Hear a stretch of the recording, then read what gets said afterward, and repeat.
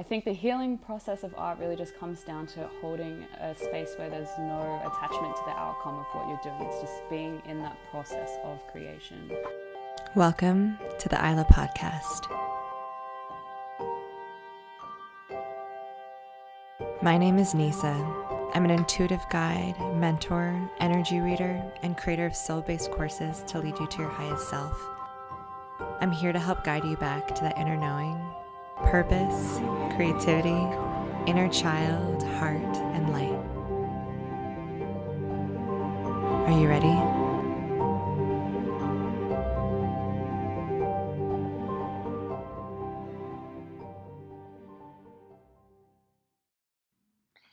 Hello, my beauties. Welcome back to the Seeking Isla podcast.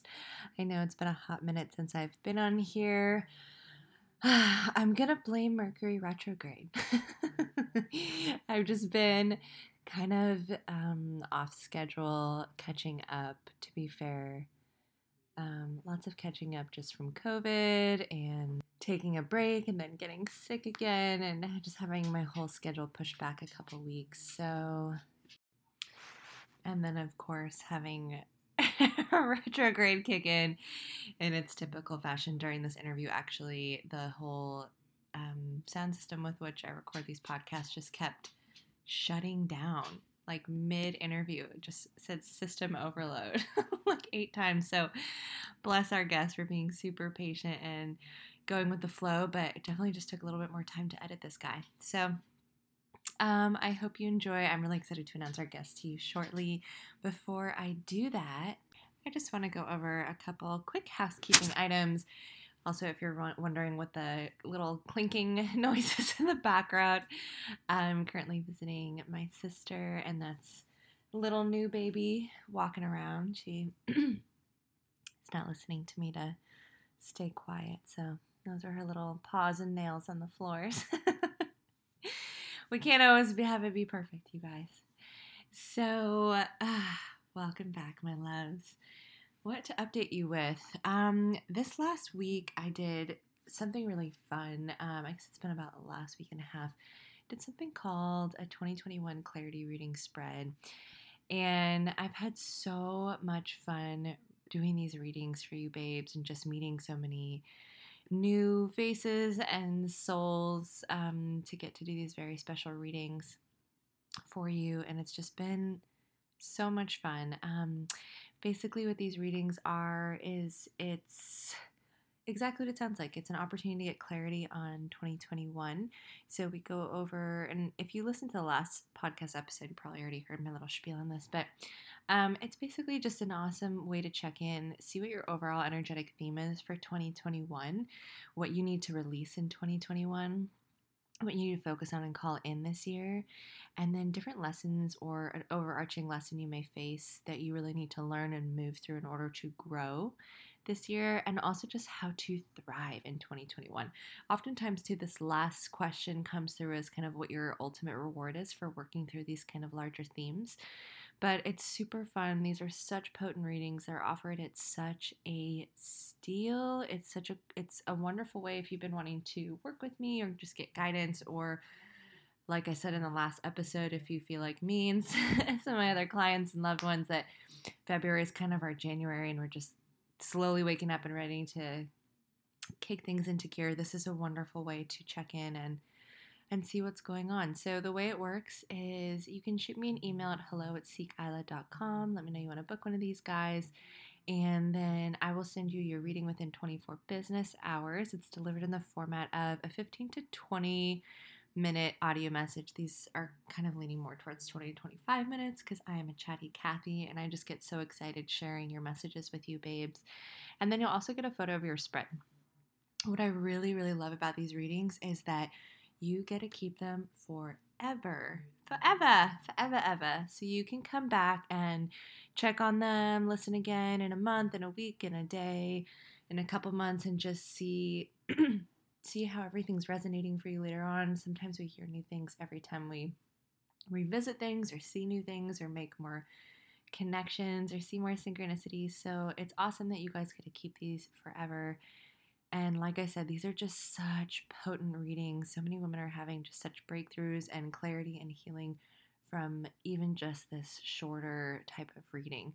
So if you're interested in that, I pushed my deadline for this a couple days. I was going to have Tuesday be the last day for these, but I will leave these open until Saturday, February. What is that? February 20th. So if you're still interested in a reading, shoot me an email at hello@seekisla.com. I'll sneak you in to grab one of those. And then I'm going to close this offer for good. So if it's something that's interesting you, definitely shoot me a message. Let's get you some clarity, some guidance, and some healing to start this year off right or to restart it. And I love it, you babes. It's so much fun. I love hearing just the feedback from you guys with these two, like hearing your stories. It's been absolutely wonderful. I had a client the other day who told me she listened to her message like 1,000 times. And yeah, she just had so many breakthroughs. And I just wanted to read one thing she said. She said, when you describe my energy as a flower, I gasped. I've actually worked at a botanic garden for years and taught environmental ed, so you nailed it. And when you talked about my summer garden party after working through the next maybe few tough months, I burst into tears. I could feel it so viscerally. Literally, it was written on my bones. I'm 31, so I think I'm done with my Saturn return, but I still deeply resonate with that feeling of needing to work through a bit more mental chatter, and then I will be, in quotes, freed. Truly, everything you said felt so apt and was just what and how I needed to hear it. I can't thank you enough, and thank you, Spirit Guides, for pinging my intuition to reach out to you for a reading. I'm so grateful and honored to have a reading done by you. So huge interweb hugs and the biggest thank you to you. And then she says she's going to try to set up a reading soon. So hopefully I'll be seeing you again very soon. XOXO. This was from the beautiful Tara. I love that reading because I also just took a moment to tune in with her energy before I opened up the space to get at her messages, which I don't always do, but with her I felt called to, and that's why I kind of what she was talking about, this feeling of her kind of as this floral energy, this blossoming energy. It was really, really beautiful to tap into. So thank you so much for those words, Tara. Like, it's such a gift for me to be able to access and just to feel your energies and your souls. And it may sound woo-woo, but it's really, really magical. So I always appreciate you guys being vulnerable and allowing me to read what's going on for you, because it's really, really soul work for me, and it means a lot to be able to offer some clarity, some guidance, and some healing in this crazy world that we're all in, and just get you guys feeling good. So if you want to book one of those, guys, feel free to check the link in the show notes, or like I said, shoot me an email at hello@seekisla.com, and we'll squeeze you in before I close that offer for good. Otherwise, I always have my 60 and 90 minutes guidance and reading sessions available. Those are also super, super potent. I will leave a link for that in the show notes if you want to check that out as well. Other than that, my beauties, what else can I say? I have so many fun things in the works for you, babes, coming up for springtime. I can't even, I'm trying to stop myself from bursting at the seams because I am so excited. I'll just give you a little hint. In March, to celebrate the spring equinox, we're going to have a really very juicy, expansive, healing virtual retreat. I'm so excited. That's all I'm going to say about that for now. It's going to be a virtual retreat. And then in April, if things continue to progress in the way they are in Colorado, where I'm based right now, where small gatherings are allowed at the moment of this recording, and we're able to do so safely, we will be doing the very first Seek Isla retreat. I can't even explain how excited I am for this. You guys, I have been looking at the most beautiful, modernized Victorian farmhouses, just surrounded by sprawling fields and rivers and streams and orchards. And it's going to be a weekend packed with meditation, yoga workshops, beautiful organic plant-based meals. And it's going to be a really small curated group that will become like a sisterhood. So if you're in the Colorado area, just something to flag to you to keep in mind, or if you plan on being here in April, like I said, if we're able to do this safely, we will do that, but it's going to be so much fun. Either way, keep your eyes and ears peeled for that, and also for the March Spring Equinox event as well. If you are on my mailing list, you will get information all about that. Also, just keep in touch on Instagram at seek.isla, and you can keep updated there as well. I try to post on there, but I'm probably much better at providing updates over email. So if you want to keep more in touch on a weekly basis, definitely sign up for the newsletter. You'll also get the free weekly guidance email at the start of each week. This is just such a fun way to start off the week. It's tarot, a tarot and energy reading for the week, for the community, and any intuitive messages that come through. Oftentimes there's also little exercises I'll throw in there to have you guys work through during the week, or journal prompts to think about and reflect on. Sometimes I'll throw in a free meditation as well. So it's an awesome email to receive. I think it's such a fun way to start the week, and I love hearing from you guys about how much it resonates with you. I'm just so grateful for you guys. I just love it. I love being able to have my work be all about connecting with and serving incredible women and souls like you. So thank you, thank you, thank you. I didn't expect to get so sappy just then. But without further ado, I would love to introduce you to the guest that I had a wonderful chat with earlier this week for this week's podcast episode. She is known as Delta Venus on Instagram, and without further ado, I will lead you into that segment of our podcast episode today. I hope you enjoy. Hello, my loves. Today we're interviewing a very special guest, one of my favorite artists on Instagram, Paige Hasabala, also known as Delta Venus. She's a visual artist and a poet based in Melbourne, Australia. She works primarily with abstract and surrealism, and through her visual portraits, poetry prints, and energy prints, Delta Venus, or Paige, strives to explore visually conceptualizing consciousness, meta-reality, and the unified field as an intuitive writer and artist. Her work is ethereal, cosmic, and poetic. It is the type that makes you pause your Instagram scrolling to ruminate over the subtle details and intricacies of her work as demonstrated through color, movement, and motion, to truly see and feel what emotions and sensations her work elicits. My babes, I think her work is absolutely stunning, and it's so wonderfully, subtly, and obviously in just this incredible mix of spirituality mixed in there. I hope you'll enjoy listening to this cosmic beauty as much as I did. So without further ado, I will let Miss Paige Hasabala introduce herself. Welcome to the Seeking Isla podcast, Paige. We're so excited to have you here with us today, and I can't wait to chat with you more about all the things. For sure. Well, thank you so much for having me. Yes, thank you for being here. Yeah. Start with that. Introduce myself. Yeah, well, you have just put it so eloquently, probably better than I would myself. But I'm currently really, really enjoying working a little bit more intuitively, communicating, I guess, what is channeled through me through visual formats and poetry. Yeah. I've been doing this for a little while now. Not sure, the years are sort of starting to come by, but not too long. And it's been a really incredible journey, I guess, sort of discovering more about myself and letting that come through my work and connecting others through the work and what I've been sort of learning through the process. Yeah.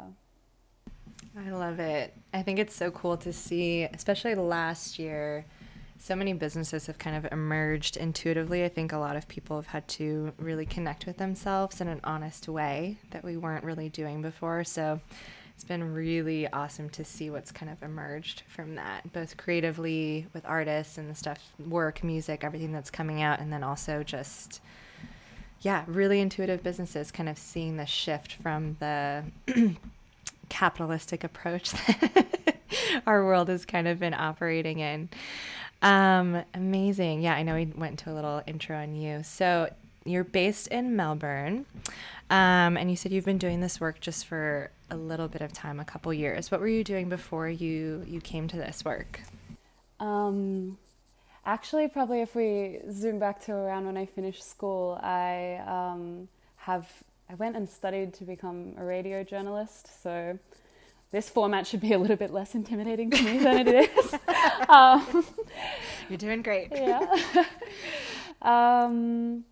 And I guess like over the span of, a few years, and whilst I was probably moving through some of the darker points of my life so far, I was, working as a graphic designer or just like little jobs here and there, but there was always sort of a running theme of communication and storytelling and, being really fascinated with other people's stories too and wanting to bring that to light. And it wasn't until my grandmother on my Egyptian side passed away, I think maybe 2017 or 18, around there, but it was almost like this really instant shift after she passed where I guess this like urge to express myself creatively, especially through, more visual formats, really just started to surface. And in a lot of ways I feel like I might have absorbed her energy when she passed on, and that was her gift to me, to be able to start expressing myself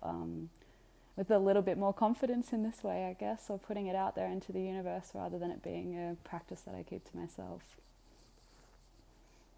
I love that. So were you self-taught with graphic design then, since you studied kind of a different field?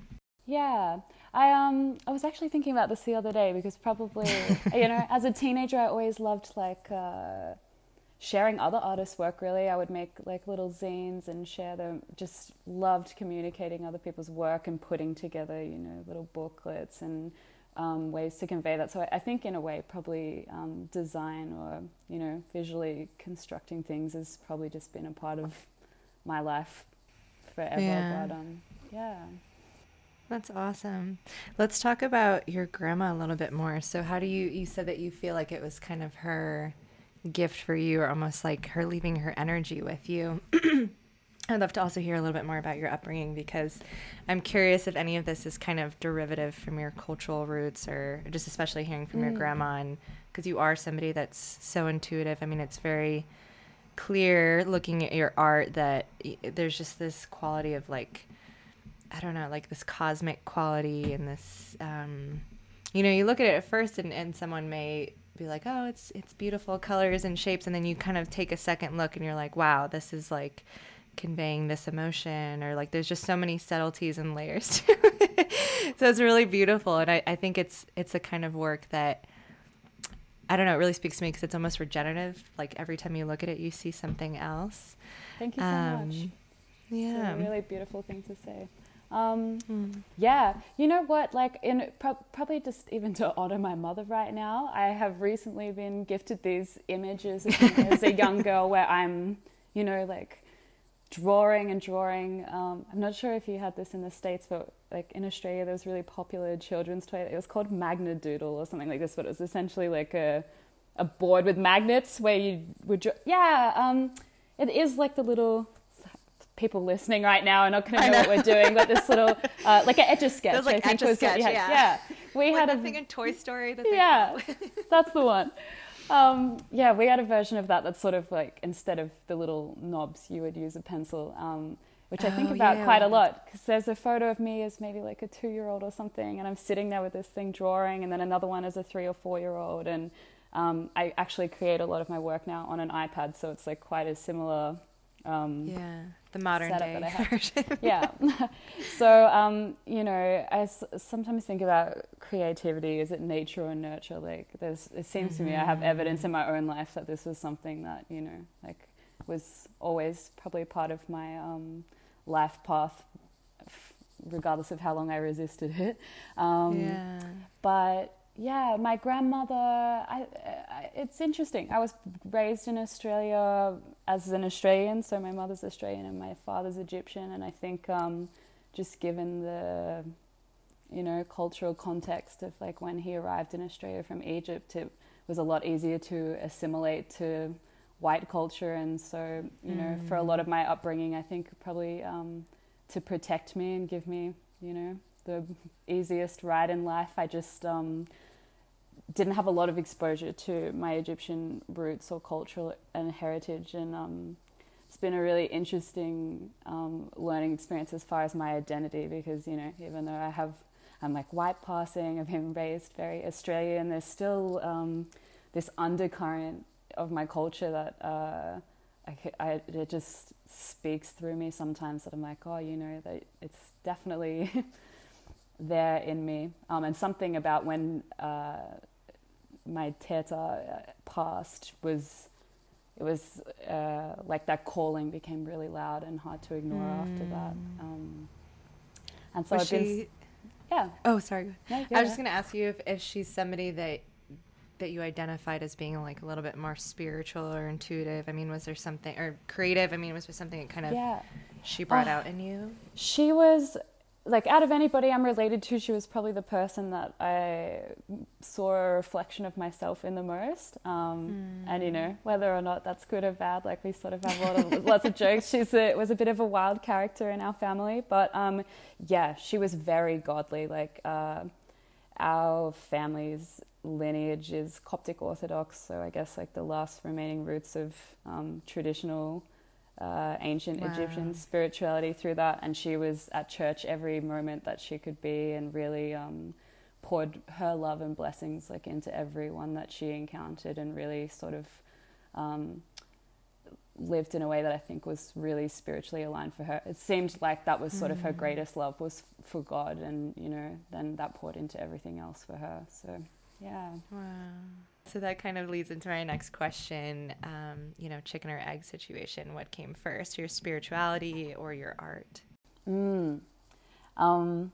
That's a really awesome question. And,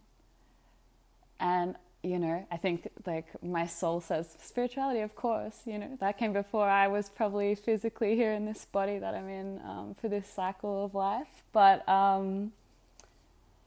yeah, if I'm talking about, you know, a more physical experience of this incarnation, I guess, like, I just have this photographic evidence of this little artist at 2 or 3 years old sitting there, you know, drawing whatever I was drawing. And it probably wasn't until, you know, maybe 14 or 15 when I started to really question life and what I was doing here, that, you know, spirituality really pulled me in very quickly. And that probably took over for a little while until, you know, my mid to late 20s, where they started to dance together and come to what I'm doing now.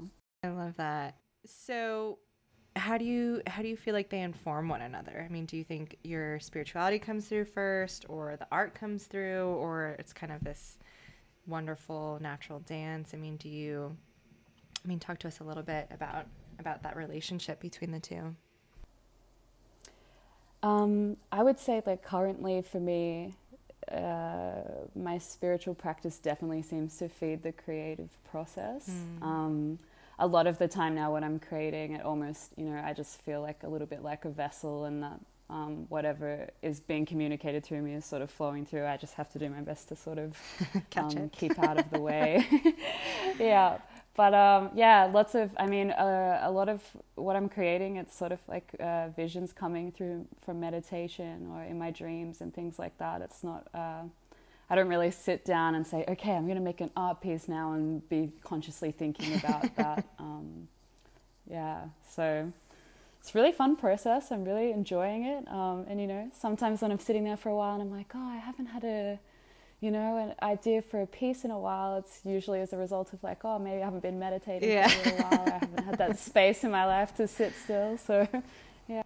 Yeah, I know creating space is something that's so challenging, which is funny because I feel like a lot of us probably actually have more free time now, but we feel like we have less of it. We're just so consumed by things. But that opportunity to create space and pause in our days, I really feel like where the magic happens, the downloads or the ideas or connecting to something else. Oh, absolutely. well, we're just processing so much information now too that we just never were. And I think being so dialed in with, you know, our phones and the internet, it's really hard for our minds to sort of settle in that expansive space of nothingness, you know, without so I'm a huge fan of like disconnecting and turning everything off and just getting bored. Oh my goodness, what a gift boredom is. Yeah. I know. I saw a really interesting clip of a documentary the other day that was just talking about you know, in the past we were able to emotionally process things much better, like in our parents' generations, even though I would say they weren't as maybe emotionally intelligent or spiritually connected as we were, you know, as much as like figuring out our inner child and shadow stuff. But they were saying it was because we had the opportunity to, or they had the opportunity in the past to get bored and actually have spaces in their day where they were able to process what had happened and think it through. And we're so constantly distracted, and there's like, I don't even remember what they said, like the amount of notifications or like visual, auditory, everything types of inputs. It's like millions and thousands every day compared to what it was before. Like it's just information overload. We don't like, it's just, we really have to consciously create that pause in our day. And that's why I'm always stressing, like, take 5 minutes and more, like just 5 minutes makes a difference. If it's breath work or meditating or journaling, like something to put a little buffer so you can just like sit with yourself. It's like, do you even know what yourself feels like? Like that's an interesting question to think about. Like, do you know what you feel like, your energy, with nothing else? Yeah, that's great. Yeah, I totally agree. It's I think you know, a lot of people probably don't get, it feels like a privilege now, which is wild. Like it's such a, oh wow, like I'm lucky enough to have this time. Mm-hmm. But you know, I really learned this from my sister, interestingly, where I just was like, this time has to come for me at the very beginning of my day before I go and pour myself into the world and everything else. And, you know, I know this has been probably said a million times before, but just that waking up that little bit earlier and carving out that space for yourself is just so important. It really is, yeah. And I'm definitely not, I wouldn't say I'm a morning person. I'm not like grouchy in the morning, but I just feel like my brain takes kind of a long time to start up, and I'm definitely more of a night owl in the sense that my creativity and inspiration and alertness and functionality is just much more efficient at night. But I will wholeheartedly agree with that I make myself go to bed earlier so I can have that 30 minutes every day to meditate, to do some breath work, to journal. And it makes such a difference, because when you wait to do it, you're like, I'll do it at the end of my day, or I'll do it later. It just gets pushed to the bottom of your to-do list. And I think it also really sets the precedent for your day, because you're like starting off your day with a pause and this calm, reflective energy. Then you're looking at your email as opposed to just jumping right in, and then it's chaos, and it's 6 o'clock and you're like, well, what did I actually accomplish today? For sure. You know, and I think as well, like when we're coming to it at the end of the day, it is like sort of after the world's imprinted on you. So you're not having this like this beautiful experience of your consciousness, you know, like fresh out of sleep, where it's really just yours. Yeah, it's like your energy in its purest form. Like you've taken time to rest, to detox, to process all your food, and then it's almost like that's a good time to kind of check in and get really clear on how you're feeling before, like you said, you're imprinted by the world. Like, what am I feeling today? Because also too, it really helps with mindfulness. I think so many of us function out of habits that may not even be serving us anymore. Like even something as simple as making coffee in the morning. Like if you're well rested, you probably don't actually need that cup of coffee. As much as I enjoy the ritual of it, I mean, if you take that moment to pause, you're like, okay, maybe I'll have a tea today, or maybe I'll make a little golden milk chai or something, or okay, what I really need is a lot of water, or maybe I need to move slower today, or I need to, you know, move my workout earlier because I've got a lot of energy. But yeah, it's really about kind of creating, like a mindfulness practice to really check in with yourself. It's worth it, you guys. Do it. Take 30 minutes. Go to bed 30 minutes earlier.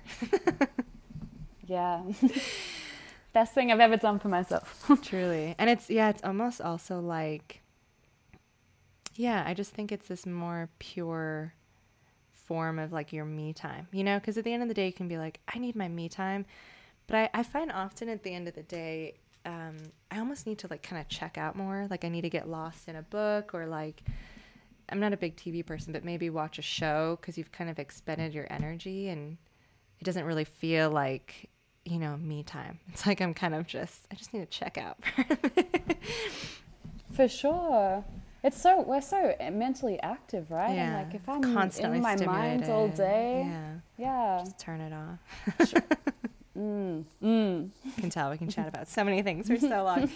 So let's circle back a bit. So back to kind of that connection between art and spirituality. Do you think that creating art is a spiritual practice? Yeah, for sure. I think creating anything is a spiritual practice, right? So it's like beautiful connection between, I mean, maybe the interrelationship between chaos, like destruction and creation, and also how we create. But I was thinking about this the other day because it's almost like in the process of creating, you kind of have to connect to source to bring something through that doesn't exist anymore. And, there's so many layers of creation that honor spirituality in that way, or consciousness really, because it's, you're not making an art piece in the middle of your busy workday in between emails whilst you're, playing with your kids in the background or feeding your dog or something. Right. Like it really has to have the space to come through. And, in this really beautiful way, I kind of feel like it's like dipping into this infinite pool that we all have access to, and allowing it to sort of translate itself through you in this really unique way that,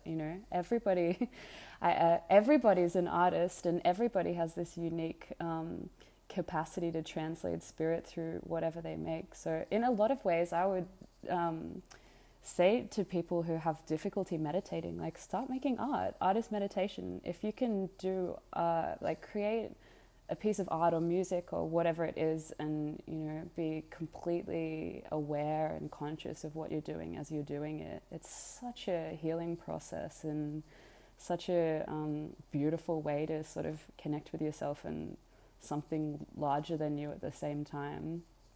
So, yeah. I totally agree. I mean, I think a lot of people kind of, and it's interesting, you already kind of answered my next question, but we'll circle back again. But I think a lot of people resist meditating because they think, oh, I have to sit on the floor in an uncomfortable position and just be quiet and breathe. But it's like you said, I think that meditating comes in so many different forms, and it's about finding which one calls to you and speaks to you, and is one that you look forward to, because it's this kind of wonderful intersection of, like we keep talking about, creating this space and this quality of mindfulness that we're so starved for right now. So with clients of mine who, have trouble meditating, I'm like, go for a walk.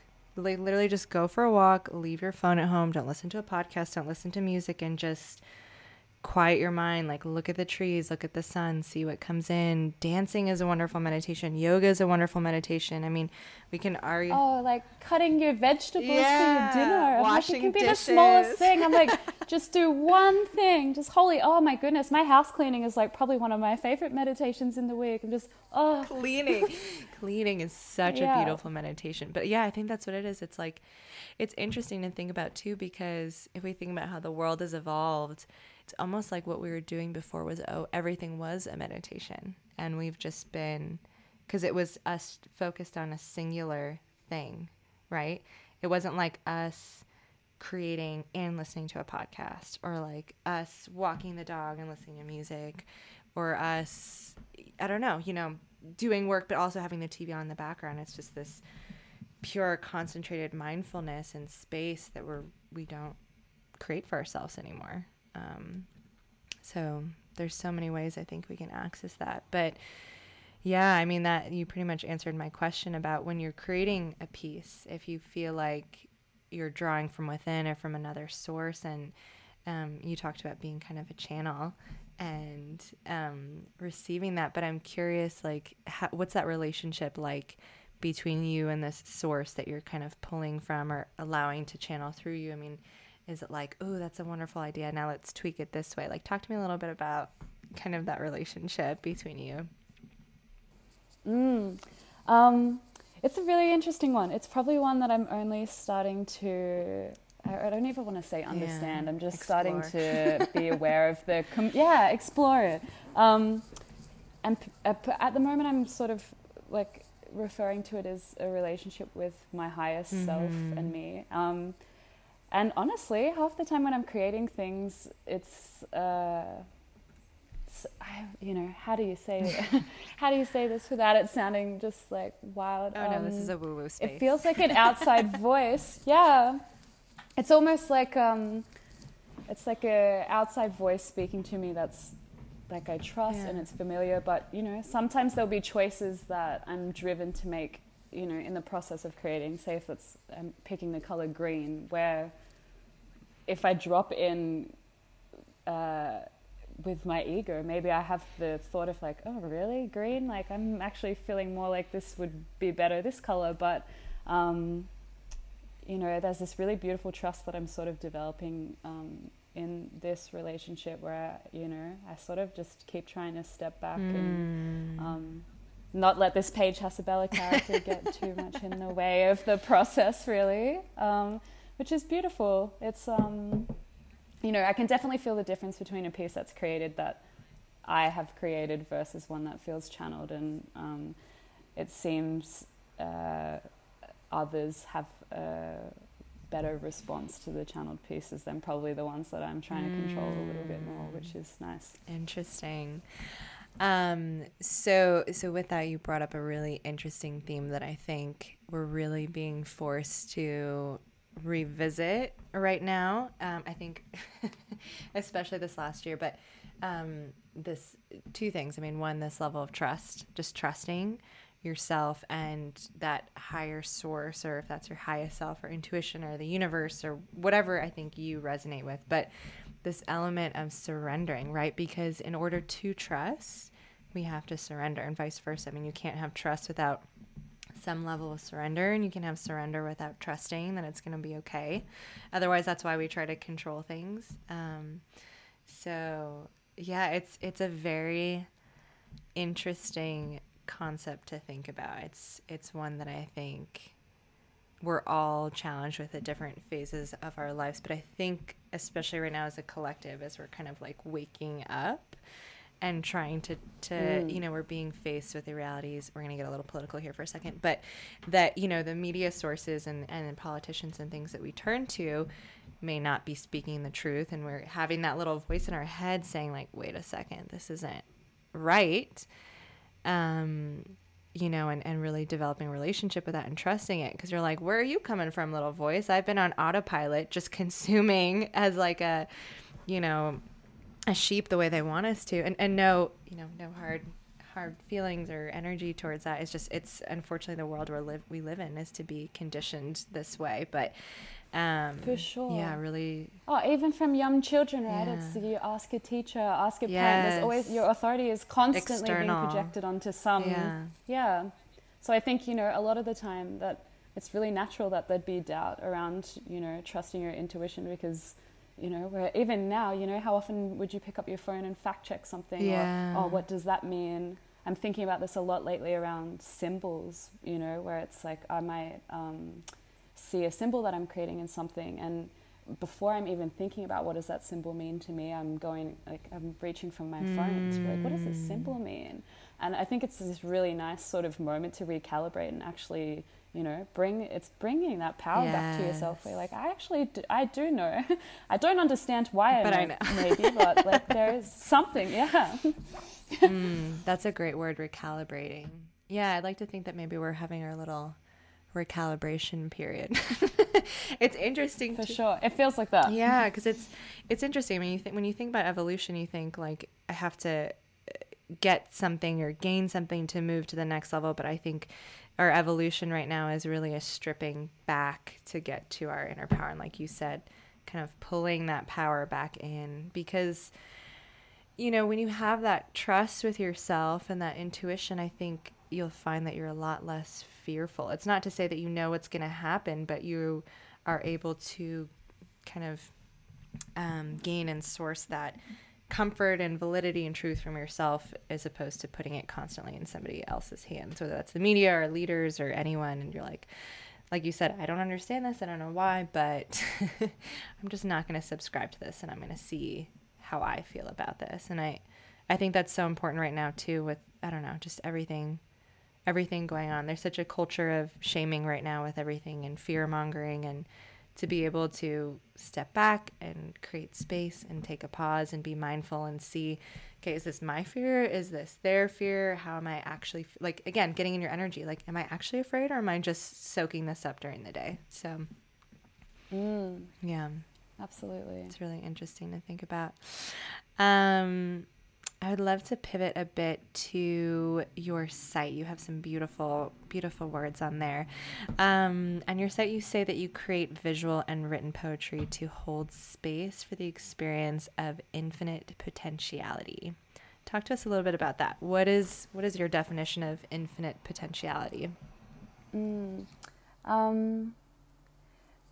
words actually came to me really beautifully last year, around the time that I was practicing meditation teacher training, actually. And I had this really insightful sort of meditation with my partner, where I had this, I guess, like the voice that I'm referring to, that's not mine speaking through me, that just kept saying, like, this can't be taught, you know, you can't teach the experience of non-duality or oneness, or how, you know, this unified one cosmic magical love that we all come from, right? It's not something you can read about, but it's something that can definitely be experienced. And I think, you know, for those of us who have been, I want to say, lucky enough really to experience that, it feels like, you know, it's an environment where you can shed the layers of yourself that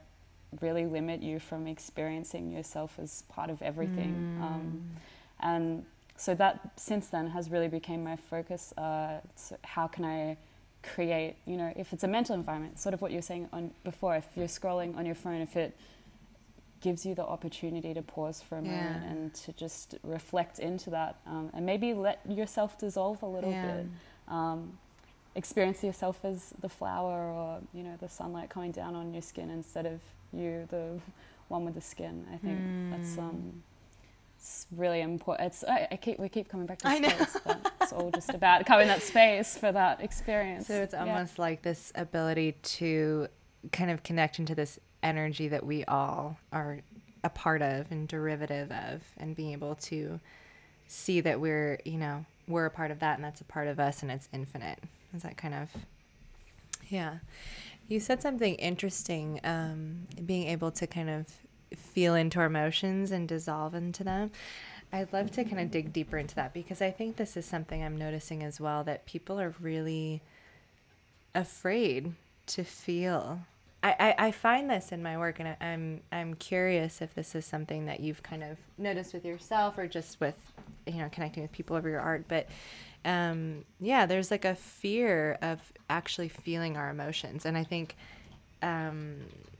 it comes out in different ways. You know, sometimes we're shamed for being angry, or we're shamed for being depressed or not being happy all the time, or we're shamed for being happy because why are you happy? Because the world is ending. I mean, and I find that people just, like we were kind of talking about before, they just numb out. It's like they're either, you know, we're not allowed to feel our emotions. We're told it's not okay to feel them, or they're dangerous, or they're wrong. It's wrong to be angry. It's wrong to be sad. Or the other side of the coin is kind of like, even if we're not getting that, it's like, okay, again, come back to space and like to connect with ourselves. Like, it's uncomfortable for a lot of people to really feel what they feel. And I think we saw a lot of that come out last year, especially with all of the movements and the protests and just some of the stuff that came up with COVID, because I think people are really being forced for once to sit with themselves and their emotions. Like, they had no other choice.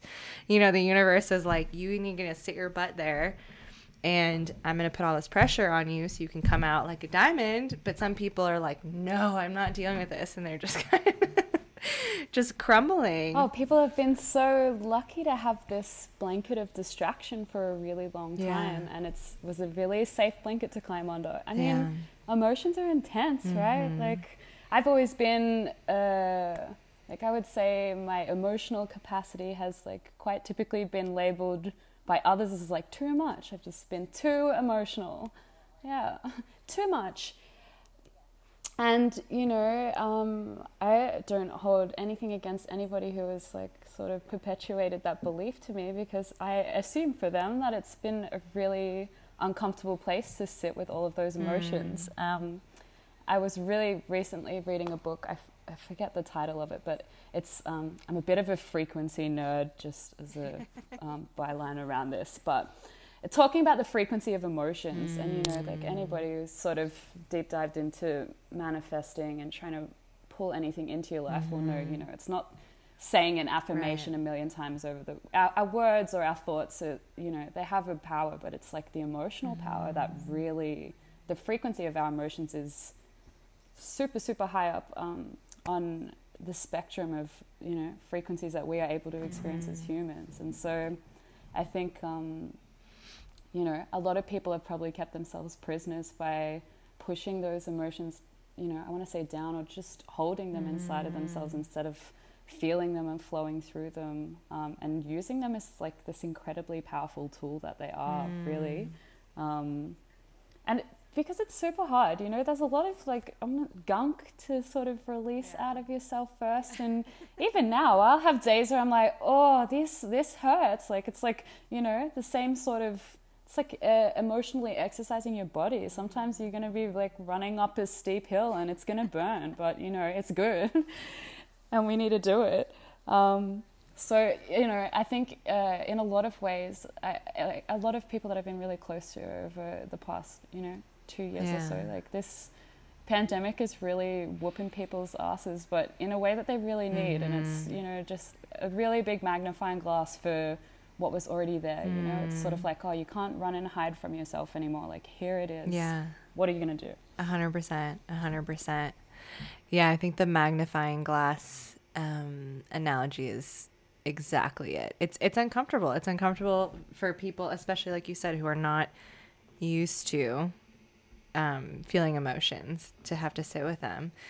But I'm with you there. I've always been told, you know, from parents growing up, or coaches, or this or that, you know, you're too emotional, you're too this, you're too, but I see our emotions as a superpower, honestly. And I think they're a wonderful, what's the word I'm looking for? Like a compass as well. It's like when you're really connected with yourself and you understand what your emotions actually represent, rather than being afraid of them and trying to push them away, you know, they can really help you live more intuitively and more openly and honestly. And it's amazing, like you said, to see with the gunk. I'm imagining that the difference when you actually, it's a bit ironic, because if you stop and really sit, we'll come back to the space thing again, sit and hold space for an emotion and just meet it head on and see it for what it is, and don't react, you have a much better chance. Don't judge it. Just be like, okay, what are you almost personify it. Like, what are you here to tell me? Okay, angry. I remember for a long time I was so angry, just at everyone and everything. And, you know, anger is a very large indicator that your boundaries are being crossed, right? In some way. And so many other things. So, you know, and grief. You know, so many things. And there's a lot of grief under that as well, and shame. And, you know, people just tell you, like, don't be angry. Like, you need to be less angry, instead of like, why are you angry? So if you really create the space, it's like should have a drinking game around this word, kombucha drinking game. Yeah. If you create that space to sit with it and meet it head on, like you said, and not judge it, you have a much better chance of moving through it and not having it be an issue and not being too emotional, because you've actually dealt with it. But so many people don't deal with it, and then it comes out. It's the people often... and it's that what you resist persists. Yeah. Like, really, I don't want to feel sad. Like, this is shit. It's like, it doesn't feel good. But it compounds. And, so don't feel good. It compounds and creates that, like, I think that's sludge it too. It's like, we were talking about. I was just going to say we just have such a tendency as humans to want to have, you know, like a really narrow select experience emotionally. Like we want to feel good. I want to feel happy. I want to feel loved and supported. And it's like, okay, but we live in this full spectrum experience, right? I don't want it to be sunny every single day. Like I love it when it rains some days. I want it to be windy. I want frost. So it's sort of like, you know, I guess being able to see all of those uncomfortable emotions is like they're really incredible tools that they are, you know, they're not there to bring you down or siphon the life out of you. They're here for you. Yeah, I totally agree. I mean, like I was saying, like it's a compass, you know, anger is like, okay, I need to check something with my boundaries. There's grief, there's shame I'm not dealing with. And it's also, you know, we can't have light without darkness and vice versa. So there's not going to be an appreciation for happy. If you're always happy, like then what is happiness, right? It's a normal thing. It's not, it's just, yeah. So exactly. I'm with you there. Okay. More words. You had another beautiful quote on your website. I think I'm just going to pull a bit from the end. So you said, it's kind of what we were talking about. Only in the process of unlearning what we think are we able to remember what we know. This is like, I've been a really nice theme for me over the last couple of years where I guess I've been really examining this relationship between, you know, our intellectual thinking mind and our consciousness as maybe, I want to say separate things. I think there's this really sort of grey overlap and maybe people confusing like, oh, well, my consciousness is like my awareness, which it is. And that is really different to me than like the thinking intellectual mind. And, you know, a lot of the time, like especially in this spiritual environment, there's lots of people that are like in that mind thinking space. It's really like all of your thoughts are limiting. Like our whole perception of how we understand reality really like limits our experience of reality because our brains are such amazing computers, right? It's like categorized, this thing fits here. And in a lot of ways, like I'm super grateful for my brain doing that because you'd just be in a like perpetual state of overwhelm without it running on that autopilot, categorizing. But you know, I guess it's coming back to that experience of spirit. It's like just dissolving the edges that, you know, you lose this mind thought of, oh, this is what it looks like. This is who I am, you know, I'm this. I'm a Scorpio. People love all their labels for themselves. I'm like, all of your labels for yourself are limiting your experience of yourself. Like, fuck that. Fuck being those things. What are you without all of your clothes? Like, what are you without all of the masks that you put on every day? I love this. It's so funny. I was just thinking about that the other day. It's like we think that we're actually freeing ourselves in some capacity by saying, like, discovering more and more of what we are. Like, I'm a projector in human design and Aquarius and a traveler and this and that. And I'm like, but then you're like, well, what if next year I want to be this, or I'm feeling drawn towards this? It's like we really are limiting ourselves. You're 100% right. I was thinking about that because I think as people who feel things deeply, we're often on a perpetual journey of introspection, and we're just trying to like learn ourselves better and learn the world, and especially as empaths, which I sense you probably are as well, just trying to make sense of things. And I think there is a comfort in being able to provide a label or some type of a category to put things in, but it is kind of a you know, there's two, what's the saying, double-sided sword. What does that say? Yeah, double-edged sword.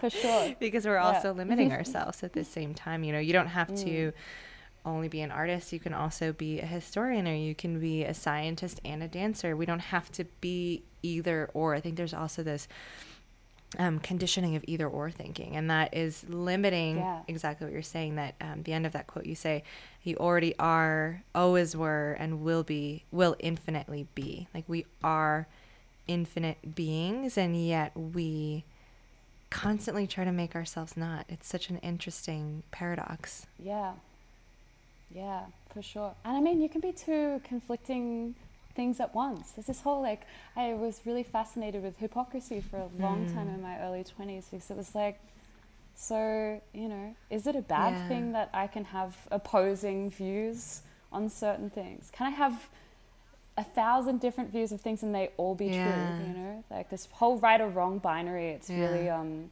I think I've been thinking about this a lot with especially everything that was happening in the States for you guys last year. Just like the binary language is what's really like still causing this division. Yeah. And I'm like, oh, you know, like I was asked in an interview on a collaboration I did recently, you know, do I identify as you know, what was my sexuality? What like Those are interesting interview how would I define my skin color, background? Yeah, all of these different, or you know, to try and categorize me as am I a minority artist? And it was really interesting because I just thought, you know, like I'm human. I don't want to keep putting these labels on myself that, you know, then you can be supporting a artist that comes from a minority group or something like that. I just think it's like, let's eliminate all of that language and come back down to like, I'm a human heart that sees your human heart, and we are the same. Like, beautiful. Yeah. I love that. Yeah, you touched on something really important. This binary thinking. It's us and them. There's not this ability that we meet somewhere in the middle. That there's a gray area, and it's interesting too. I was thinking earlier when you were talking about something, you know, with our categorization of ourselves and of other people, because I think it's two things. I think one, it's societal training, because it's that's what's comfortable to society, is to understand you. Like like you said, are you a minority or are you white? Are you straight or are you like they that helps them process and understand things. But I also think that that's related to you know, that ancient part of our brain was that the amygdala that's there to protect us and sees everything potentially as a threat. I think it's almost like those two things playing hand in hand. But it's like we really, like you said earlier, we need to recalibrate and almost it's not even reconditioning, it's deconditioning ourselves to this type of thinking, because it's just creating fear. You know. Yeah, absolutely. I love deconditioning. That's exactly what it is. Every day I'm just like, what can I release? Yeah, absolutely. I was having this conversation with my dad a couple of years ago around just like, no, it's like wisdom is unlearning, you know? It's like the more you learn, the less you know. 100%. Stop trying to understand the world. We don't understand. We're just here, just being. Exactly. I know. What is that quote? I'll have to look it up. But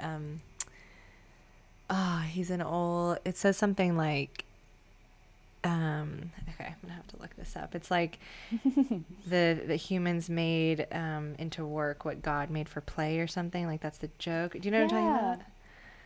Yeah, I do.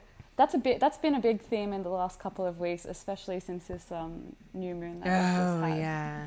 It was just playfulness, you know? Like, we live in this amazing playground. You have birds with rainbow-colored feathers and beautiful, fragrant fruits and flowers and just all of these things that, I mean, when we think about, you know, from a more scientific perspective, like, when this flying planet in the middle of the cosmos, like, it's really improbable that any of these things would exist. And, you know, then you waste half of your day because you're stressed out about what someone thinks about you, or, you know, like the delivery didn't come on time or whatever it is, just nonsense. So it's like, lighten up, let go of it. 100%. Start dancing with the world around you again. Yes, I know. I got that as a download too. I think end of last week, as a message during meditation was like, are you playing? Like, why aren't you playing? Did you forget that that's the entire purpose of life? Something like that. I mean, it's just easy. I mean, things are easier that way. They're more natural. I'm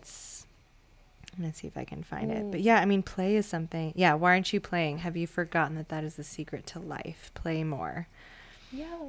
Children know it. Yes. It's anything that's close to source, right? I'm loving this experience of having a puppy right now because I'm just like, wow, when you're witnessing life that's, you know, like it's fresh. It's like experiencing reality in this playful, curious, but without any judgment. It's not trying to, you know, like there's no fear, I don't go near that thing because that's not good. Or just to wake up every day with those fresh eyes where you're really experiencing the world with this openness. Yeah. So important. I totally agree. I got my dog.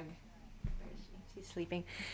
She's 2, but I rescued her. She's a husky. And I was saying, like, it was so, I mean, exactly what you saying. It was so refreshing. I got her during the summer and just seeing how much joy she had just from walking, like just to be outside and like, ooh, what is this plant? Like sniff this tree and like hi to this person. And also on the other side too, like seeing how much joy she brought to, you know, a stranger walking up that looked like they're having a terrible day, or an old man, and like just they're just so present and so happy and so grateful just to have your attention, just to be with you, just to be outside. It really was like seeing things with new eyes. It was, yeah, they're such a gift. Yeah. We don't deserve dogs. Absolutely. They're so precious. I'd love to pivot and speak a little bit more about your personal spiritual practices. You'd mentioned meditation. You kind of do some natural channeling when you're creating, but what do those look like? And do you have any rituals? I know you spoke about the new moon recently, which we'll have to chat about, because that was a strong one.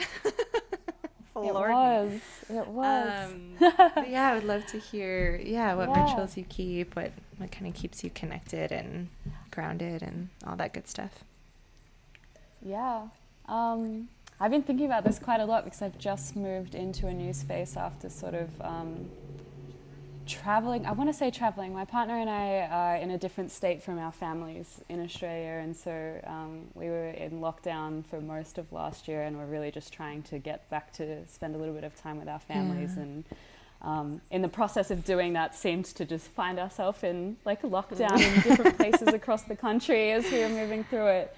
But what was really interesting during that experience was that I sort of abandoned a lot of my ritual. I think just, you know, as life happens, sometimes it's really hard to hold on to that. And it showed me so much about how important my practice is for me, and just, you know, grounding into my center every day. And just how chaotic my life felt without it. It's one of those things, you know, you take your vitamins every day and it's like, oh, is this even, why do I even do this? And then you don't. Yeah, really. And you don't really notice like how much something is doing until you stop doing it. And then all of a sudden it's like, wow, okay. So meditation, and I want to say like creating art, sort of I group in the same category for me, which really is like my stillness in the day, I guess. There always needs to be a part in every day for me where I'm not serving others or showing up for someone else and prioritizing. You know, you said the empath thing before, and I think for a lot of empaths, that should be like a really non-negotiable part of your day. It's so easy to just be in other people's energy and so aware of others that it's like you almost forget, you know, how do I feel? Like, do I even know how I feel? I know how everyone else is feeling, but how do I feel? So yeah, I've tried to meditate every morning. Vitamins have become a really big part of my life, but I've realized like they're non-negotiable, particularly magnesium. Yes. I'm really big on I go in a float tank probably once every 2 or 3 weeks, and that has become like a really, really I almost talk about the tank like it's my therapist. I get in the spaceship and I come out, and that really feels like a bit of emotional decluttering. And outside of that, I guess like I always go for a walk every day. I try and have at least, you know, 10 minutes where I'm witnessing like the pure majestic energy of nature, and you know, just making sure that I honor these things as like it's brushing my teeth or having a glass of water, or, you know, going to the toilet. I just think you know, self-care, as we're hearing across the board, it's not, you know, like some selfish, like privileged act that you do. It should really just be a base part of your day. So yeah, I think just finding what works for you. Another one that I have been sort of using for a couple of years that ties into being a bit of a frequency nerd is I listen to binaural beats pretty much every night whilst I sleep, and that almost feels like I don't know, like I'm doing a system update or something every night on top of what my body's doing. And that was something that I've done for the last 2 or 3 years, but I didn't while we were traveling, and that really, really evidenced to me just how much it was doing once I took it away. And, you know, my quality of sleep and just how my body was able to heal itself through sleep. I think our brains, and especially what they're doing while we're asleep, is like really, really incredible and something that is worthwhile exploring and, you know, figuring out what your quality of sleep is like and if you can make it any better. Goodness me, new sheets, clearing out your bedroom space in a way that sort of harnesses like a restful sleep. Yeah. Yeah, I love that. Yeah, it's something that was difficult to do when I was in New York. As many New Yorkers will know, our apartments are small because my desk was in my bedroom. But yeah, it's interesting to think about sleep hygiene, you know, like I've always tried to keep my bedroom as a non-stimulating place. So I have white sheets and a white fluffy rug and just some flowers. It's just a very neutral but like relaxing place at the same time, because that's a room that I really try to keep for just sleeping. I don't work in there. Something I have been kind of naughty with lately that I really need to clean up is just the phone. Having that as the thing you look at before bed or the first thing in the morning, because it's such a reflex. And it's interesting because when I put it in the other room, I don't even think about it. But if it's there, it's interesting, isn't it? How we just automatically pick it up. But yeah, guys, sleep is so important. I really try not to get less than 8.5 hours a night, especially with what our brains are dealing with right now. Just this overstimulation in our nervous systems, I think, are perpetually in this state of fight or flight with everything that we're taking in. So sleep is so important. You know, there's so many beautiful like Ayurvedic and other cultures that like I'm sort of really big into traditional Chinese medicine, but just seeing like at what times of day our bodies are healing. And you know, like for me, I was starting to have gallbladder issues last year, and it's because your gallbladder is healing from 11 to 1, and a lot of the time I'd be up at 11 to 1, you know, like researching ideas like a madman, and I got to the point where I was like, oh no, I need to readjust my sleep schedule so that other organs are getting time to heal. Give your little gallbladder a break. Yeah. That's really, really interesting. I know that the ancient Eastern medicine that comes out of China and India is fascinating. I absolutely love Ayurveda. I don't know too much about Chinese medicine, but yeah, it's so interesting. It just makes so much sense. It's this feels very intuitive, like at least for me, like once I kind of looked at it, it's very intuitive. I'm like, wow, you know, even just looking into like the doshas with your body type in Ayurveda is like it really and if you guys haven't looked into that, I invite you to, because I feel like it really gave me a lot of agency about some of the things I was trying to work on, or like just your energy levels of the day, or just the best way to eat, or sleep schedule, all of that stuff. It's fascinating. It's really really interesting. Yeah, I feel like when I started exploring Ayurveda, it was like, oh, yeah, this makes sense. When I thought I was fussy that I know like didn't eat a certain thing, but it's really like your body knows what it really wants and what it needs if you listen. 100%. Yeah, it's funny too because you know, back to kind of like the sleeping thing and sleep hygiene.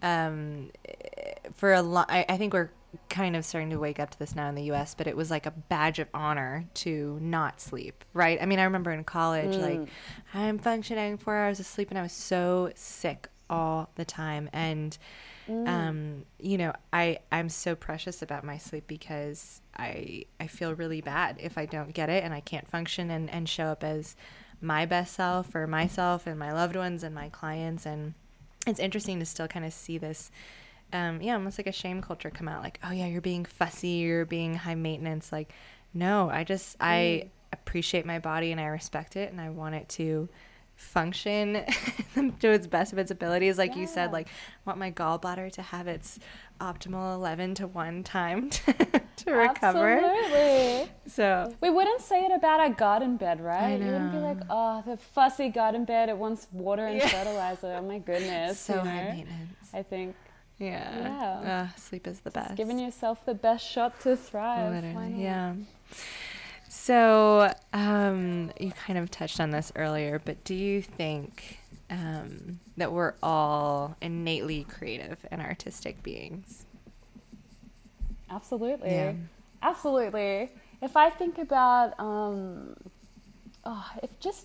let's not even talk about consciousness, and we'll bring it back down to just humanity, right? Like if we thought about us as like a species, every single act of creation is just evolving this like beautiful thing that we're a part of. And, you know, I think we witness this in children in its rawest format. You know, there's no child that's sitting there not picking up the crayon and scribbling and thinking, oh, or how many comments do you hear from adults? I'm not a good artist. Or, I'm not very creative. And it's just like, oh, I feel I have just this overwhelm of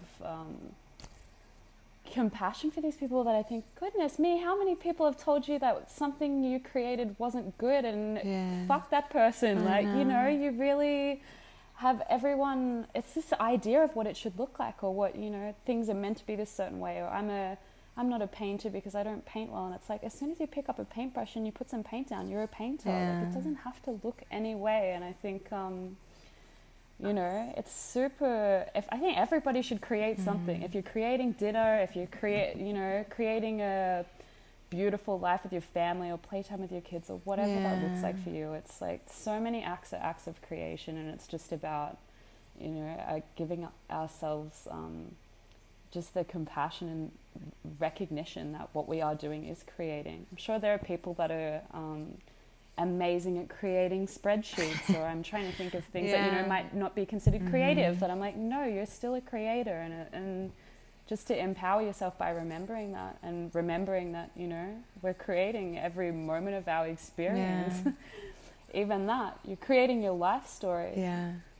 No, I totally agree. I mean, I was thinking about that. I mean, even something like being a gardener, you're creating that space, or being a teacher, you're helping create the minds of the future. Even if you're a business person, I mean, you're creating the economic reality that we're going to be living in. It's interesting, and I'm curious your take on this too. Like, why this culture, back to the shaming thing, like why did this culture emerge of shaming people for creativity and saying that we're not? I mean, what is the benefit? I just don't think it fit in the capitalistic structure, right? You have this whole like, oh, well, paintings don't make as much money as a multi-million-dollar stock-listed business or something. So I think, you know, there's just been this like really unhealthy narrative around like the starving artist. And, you know, I know for me that I have fought against probably my dharma my whole life, because, you know, I've had parents that were concerned for my economical well-being in a world where I have to have money, and just this,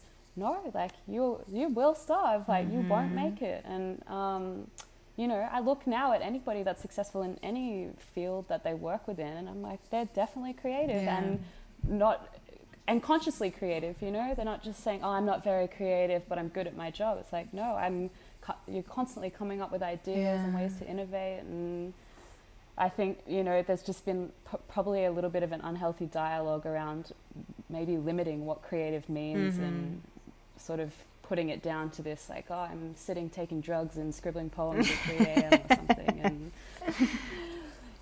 it doesn't have to look like that.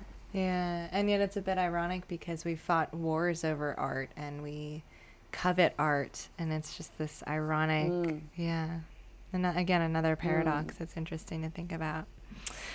I would love to hear your thoughts on how we can use art as a tool to help ourselves heal. And I think a lot of this is almost like, oh my God, I feel like I need to start keeping tally, creating space to nourish our inner child, because I think that is so much of it. That's kind of when we start to get that conditioning, you know, when we're in kindergarten or elementary school and they're like, yeah, that's not good enough, and we start getting grades or stars, and it is a very natural, innate, intuitive expression just of our souls when we're children. So is there, you know, what are kind of your thoughts on how art can help us heal and kind of reconnect with our inner children that way? I love that. I think if everybody had the opportunity to create, or particularly doing something with your hands, right? And like, if you can hold the space for yourself to create something, and particularly to explore emotions, I really like having a tactile experience and holding an environment for myself where there's no judgment. It's sort of like, okay, this isn't a art piece to sell or to be on Instagram, or this is for nobody but me right now in this moment.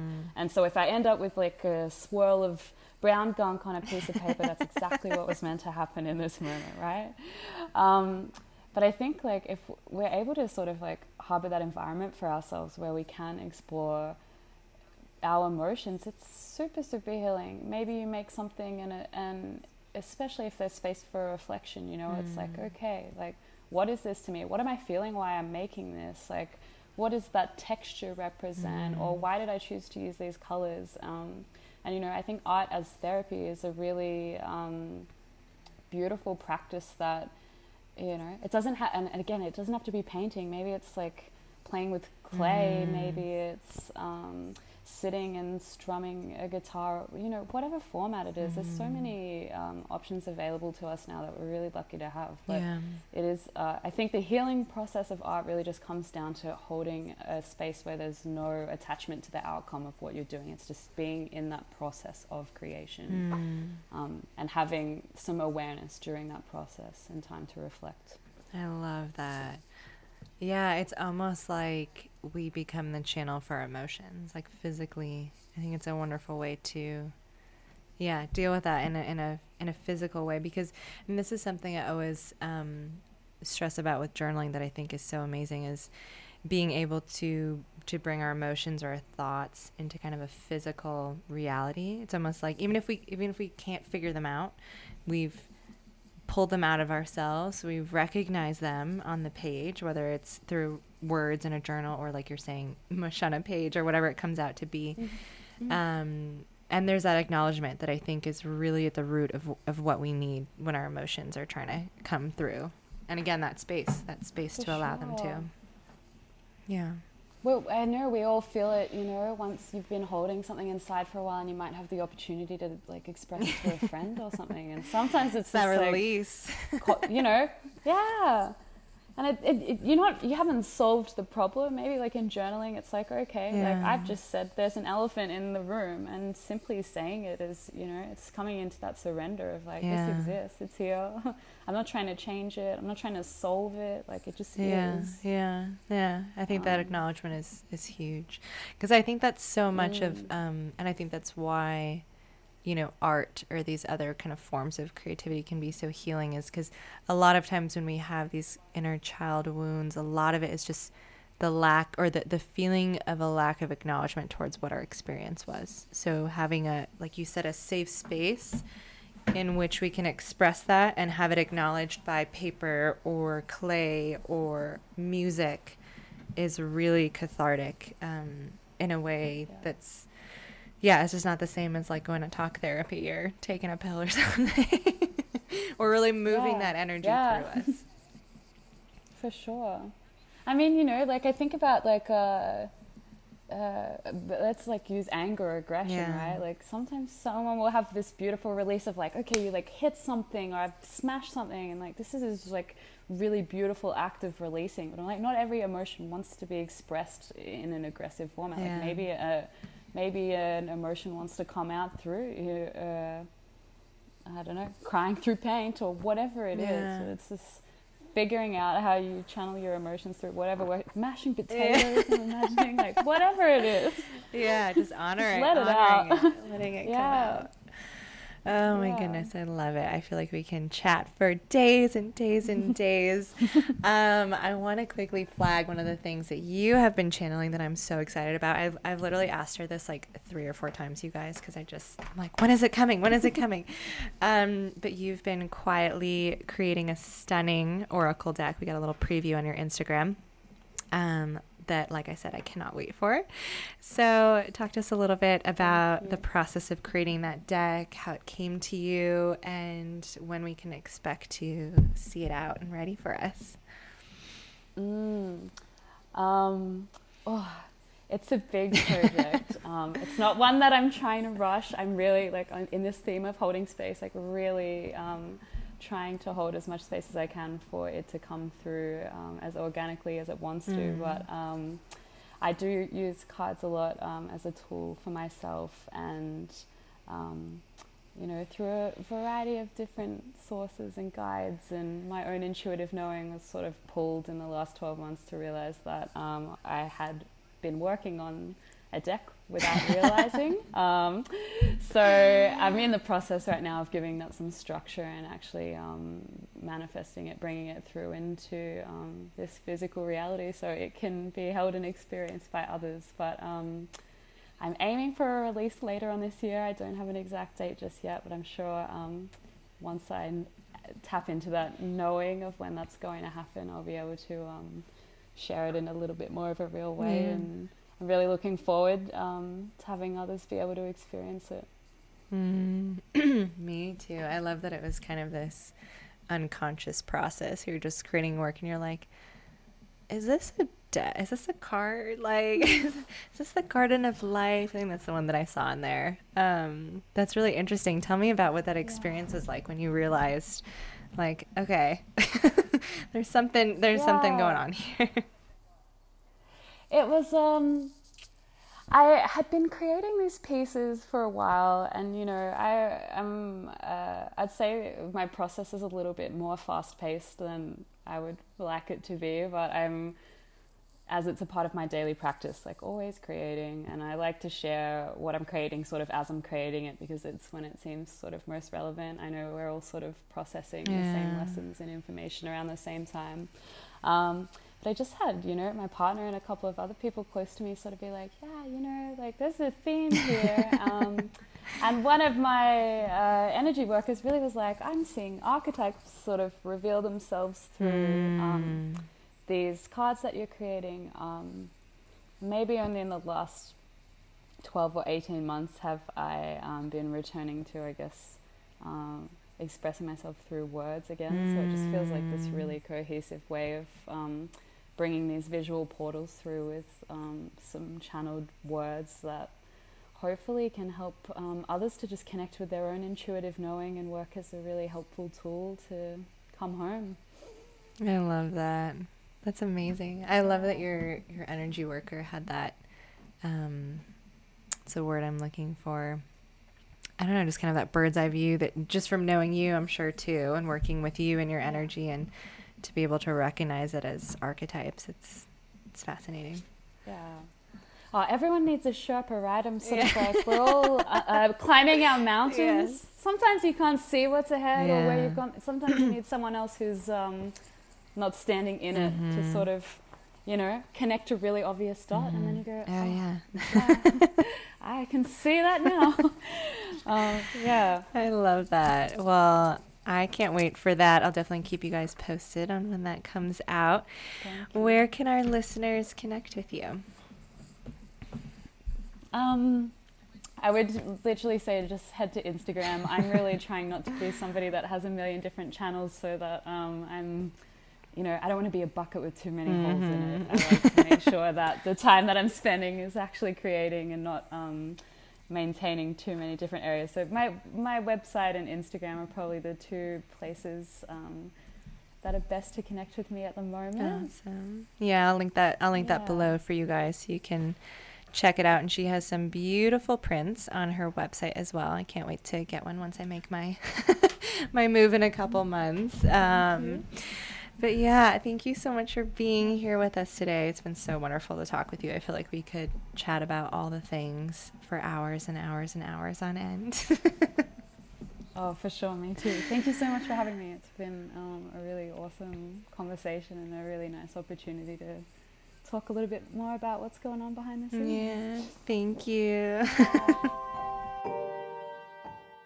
How about that conversation? Is Paige not amazing?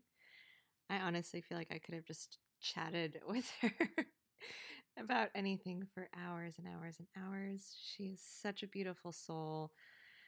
Thank you so much again, Paige, for being on here, just for sharing your your own intuitive wisdom and your perspective on art and space. I know we talked about space and creating space so many times, but it was such a pleasure. My loves, I hope you enjoyed that episode. I hope you found it interesting and nourishing. And if you have any questions, or you want to chat more about any of the topics that we talked about today, feel free to reach out to me at hello@seekisla.com.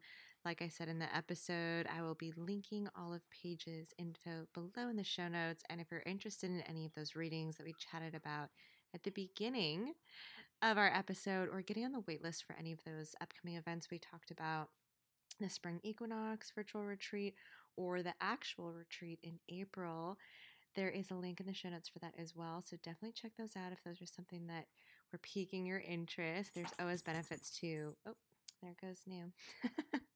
You can tell my recording setup is very professional today while visiting family. But if any of those interested you, definitely get on the wait list. There's always benefits to getting on the wait list, like discounts or priority for signing up for events and things like that that have a limited availability. So definitely sign up for those below if they're of interest to you. I hope you enjoyed this episode. Thank you again, Paige, for coming on. It was so wonderful. My loves, have a wonderful rest of your week. Be sure also to sign up for the weekly guidance email so that you can get guidance as soon as it goes out this weekend. I always love to hear from you, babe. So if you enjoyed this episode, please get in touch. DM me on Instagram at seek.isla or send me a message at hello@seekisla.com. The highest compliment you could pay to pay it forward if you're loving these episodes would be to leave a review on Apple Podcasts. It really, really means the world. I read every single one, and it just helps get this message around and to those who need to hear whatever guidance and wisdom are in each and every one of these episodes. And just as a little bonus incentive for those of you who have wanted to leave a review but haven't done so yet, if you leave a review and send a screenshot of it to me at hello@seekisla.com, you will be enrolled for a raffle to win a free reading and guidance session with me for 30 minutes. These are such incredible, potent, and powerful sessions. We look at what your energetics are, what's been influencing you, past, present, and future. It's also intuitive messages from your guides, from my guides for you, and we do some tarot readings as well. Every session, clients walk away with a better sense of clarity, guidance, and an overall sense of healing, because these are really, really potent, safe, nourishing spaces that we enter into together during these sessions. So just a little incentive for you babes who want to leave a review, who haven't left one yet. Please leave a review. Again, send a screenshot of it at hello@seekisla.com and you'll be entered for that raffle to win a free session with me. That's it from me today, my loves. Thank you so much again for tuning in. I know this was a long one, so I'm happy if you're still here with me. And I can't wait to be in your ears next week. We have 2 incredible female guests that are coming up in the next couple of weeks. So if you haven't yet, definitely subscribe so you can be informed as soon as those episodes air. I'll give you a little hint. One of them is all about human design. So if you're curious about learning more, this is my personal human design reader. She is fantastic. Also happens to be another Australian. And there's so much juicy goodness and info packed in that episode.